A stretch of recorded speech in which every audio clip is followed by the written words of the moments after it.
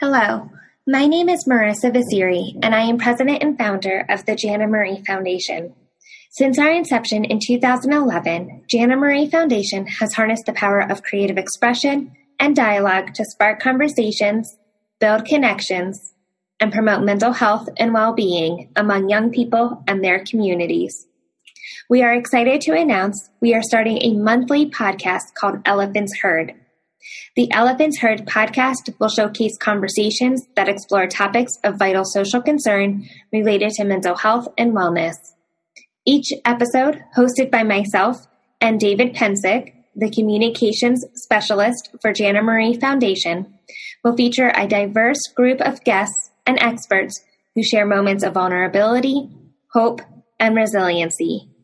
Each segment will be accompanied by articles and other online resources to help provide further information and discussion. Most importantly, the Elephants Heard podcast uses the power of stories to set new norms when it comes to discussing mental health and seeking supports. Elephants Heard podcast is part of the Jana Foundation's Mokita initiative. The word Mokita means a known truth left unspoken, otherwise known as the elephant in the room. To learn more about Jana Foundation or our programs, please visit janamareefoundation.org.